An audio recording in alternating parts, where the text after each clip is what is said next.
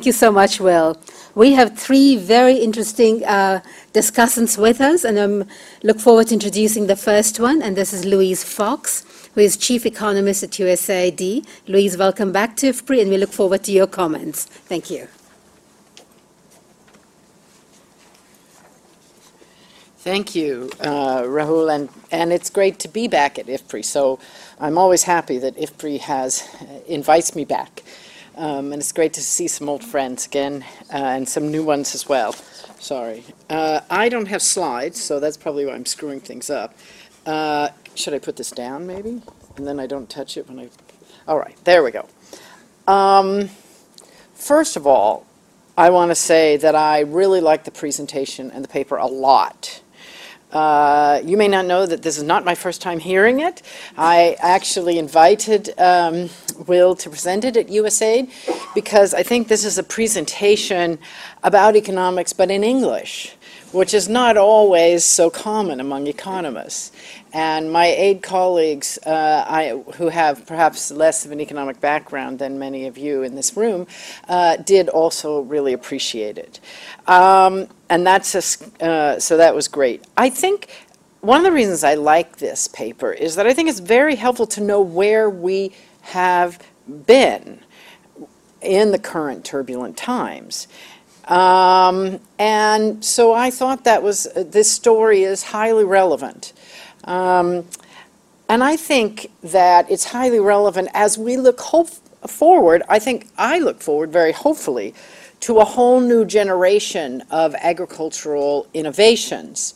The previous period that we looked at was also a time of agricultural innovations, and I think, again, the innovations in communications, which help bring in more information and knowledge faster to the agricultural sector and the agri-food sector, as well as the bioscience interventions of GMO and CRISPR.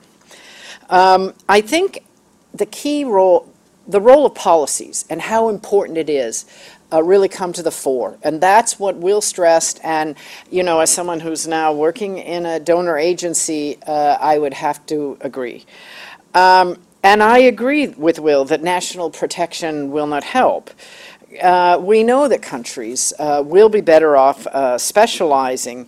And among countries, and possibly even within countries, policies that block this technology instead of enabling it will cause them to lose out. In some cases, like with CRISPR and these genetic modifications, the policies will be ineffective because the seeds will move anyway. Nobody can tell what they are. So, but still, they'll lose out. And so, you know, urban governance, I think something that perhaps was not stressed by Will and is not often thought about in this group, is an issue that's going to be key in enabling the next generation of countries achieve strong agricultural growth, allowing to make strong economic transformations. And I think urban governance is really necessary to make sure that some of the linkages between the rural and the urban sector that Will highlighted as being very important, you know, that they actually happen and matter and contribute to growth. Now, in sub-Saharan Africa, there's a big concern with a young population and a high youth share of the labor force. And of course, that high fertility, which underlies it, is what underlies the sort of pessimistic projections about per capita income growth in sub-Saharan Africa compared to other countries and the possible pulling away in a negative way of sub-Saharan Africa from other countries. Now, of course, there's a lot of heterogeneity. You have countries that are lowering fertility, such as Ethiopia and Rwanda, and Kenya and Uganda, versus countries that are not, such as Niger and Uganda. And it's possible that within the continent, these divergence of population growth rates could cause divergence big time within sub-Saharan Africa. And I think we need to think about what that, combined with new agricultural technologies and different agricultural policies, might mean. It could mean increased intra-regional migration that could lead to tensions and conflicts, especially if agriculture moves ahead a lot faster in some countries than others. And I think that's another thing we need to keep on the horizon.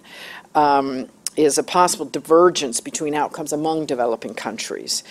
I still think the question of rural livelihoods is quite important in sub-Saharan Africa because it is the country that will continue to see the rural population grow over the next 20 years. Now, the positive things that we'll emphasize, such as the continued demand for calories in the form of higher value agricultural products, livestock, fish, dairy. We see that already growing rapidly in sub-Saharan Africa and in many countries, not just in the cities, but in the rural areas as well.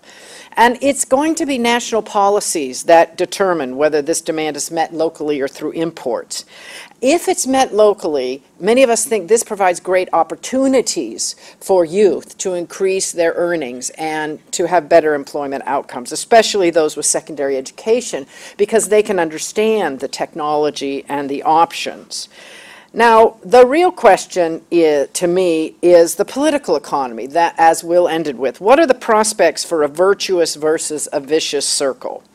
And Will calls for collective action, especially among developing countries, to prevent protection. And I'm wondering if policymakers really understand the choices that Will is laying out. And I'm wondering how we in the West can help them understand our experience and apply it to their problems. And I mentioned the question of urban governance, and I think it could really hinder growth and also perhaps contribute to bad economic policies. And so all of us concerned with rural livelihoods cannot take the ball off that urban sector. So I just want to conclude with the idea that getting the focus right on policies and urban and rural and linkage issues and globalization and interaction with the globalized economy, I think is a struggle in USAID when we give advice on projects and policies to countries, and I think for other donors.